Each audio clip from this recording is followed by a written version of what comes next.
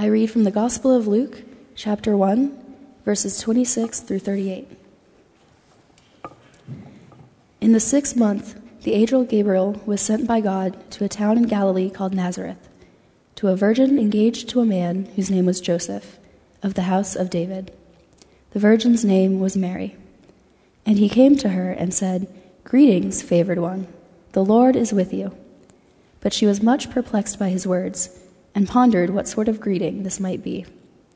The angel said to her, "Do not be afraid, Mary, for you have found favor with God. And now you will conceive in your womb and bear a son, and you will name him Jesus. He will be great, and he will be called the Son of the Most High, and the Lord God will give to him the throne of his ancestor David. He will reign over the house of Jacob forever, and of his kingdom there will be no end." Mary said to the angel, "How can this be, since I am a virgin?" The angel said to her, "The Holy Spirit will come upon you, and the power of the Most High will overshadow you. Therefore the child to be born will be holy. He will be called Son of God. And now your relative Elizabeth in her old age has also conceived a son, and this is the 6th month for her who is said to be barren. For nothing will be impossible with God." Then Mary said, "Here am I, the servant of the Lord. Let it be with me according to your word."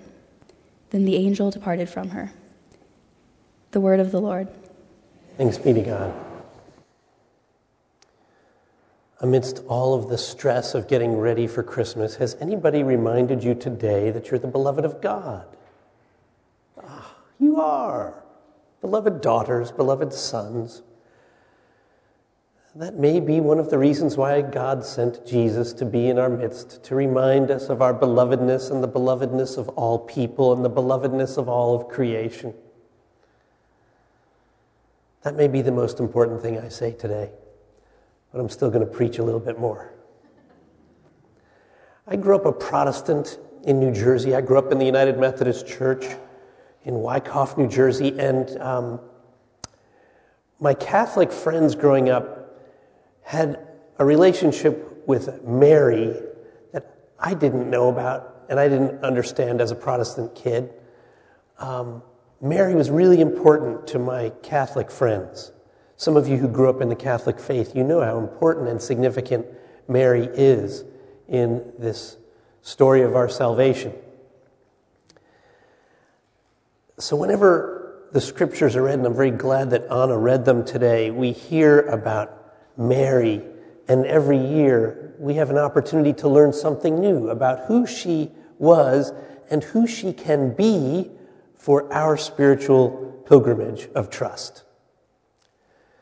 She is the model of faithfulness, the model of trust, even in the midst of news that must have turned her world upside down. And we see in this brief passage from Luke how she is moved from "how can this be" to "let it be with me according to your word." Do you see that shift from "how can this be? My world is turned upside down. The life I planned or imagined is never going to happen. What are people going to say?" to, as she has this conversation with God, as she says yes to God, she ends up in this place of trust that says, "Let it be with me according to your word." She starts the conversation with OMG exclamation point, and she ends the conversation with a OMG period. Do you hear the different inflections? Do you see the journey that she made? That's our journey too. We are invited into a trust that no matter what the news is, God has a hope for us. God wants to do something within us.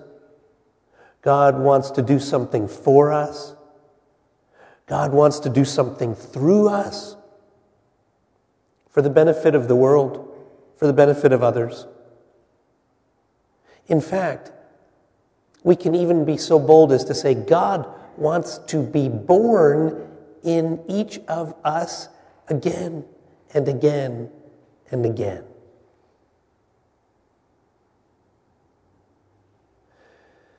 One of the great mystics of the Christian church was named Meister Eckhart. And he lived between the 12th and 13th centuries. And with all of the mystics, they went deep into prayer, deep into silence, deep into seeking who this mystery of God is and what's a word that God has, not just for them as people, but for the community. Meister Eckhart heard this word that may be helpful for us in this pilgrimage of trust that we walk together. Meister Eckhart said this: "We are all meant to be mothers of God, for God is always needing to be born."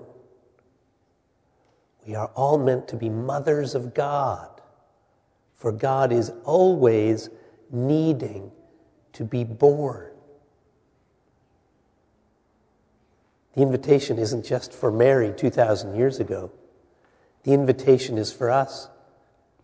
God wants to give birth to something in and through our lives, but only if we say yes, and we have the ability to say no.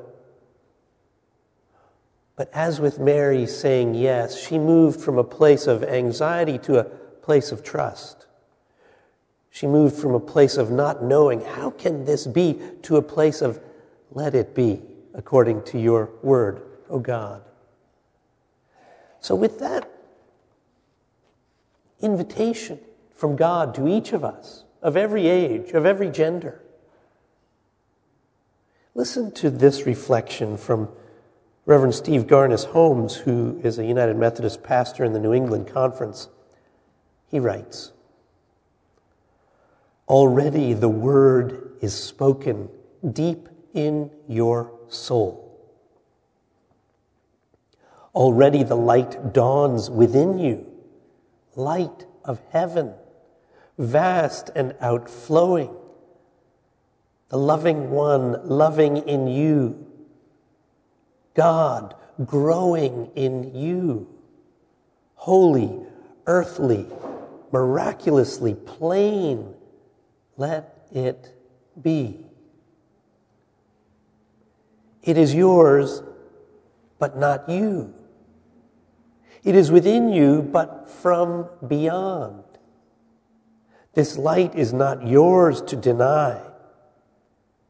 This blossoming is not yours to resist. Let the Spirit come upon you. The power of the Most High overshadow you. Be still and let it be." You don't have to understand. Just say yes.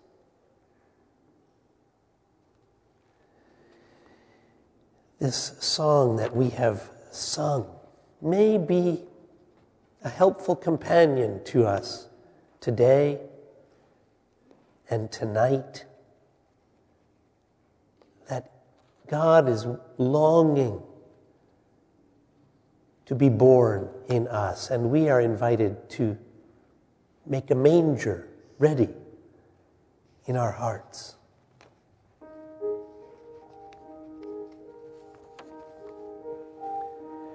If in your heart you make a manger for his birth, then God will once again become a child on earth. If in your heart you make a manger for his birth,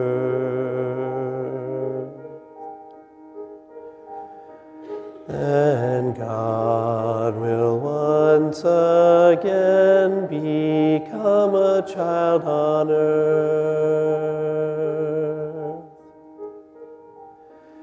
If in your heart you make a manger for his birth,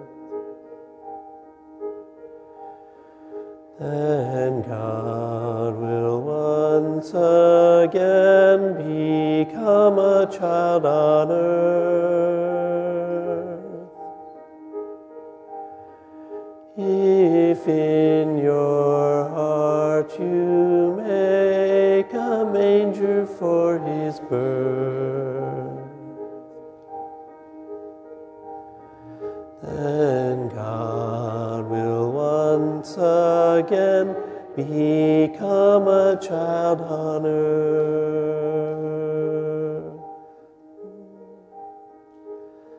Love will come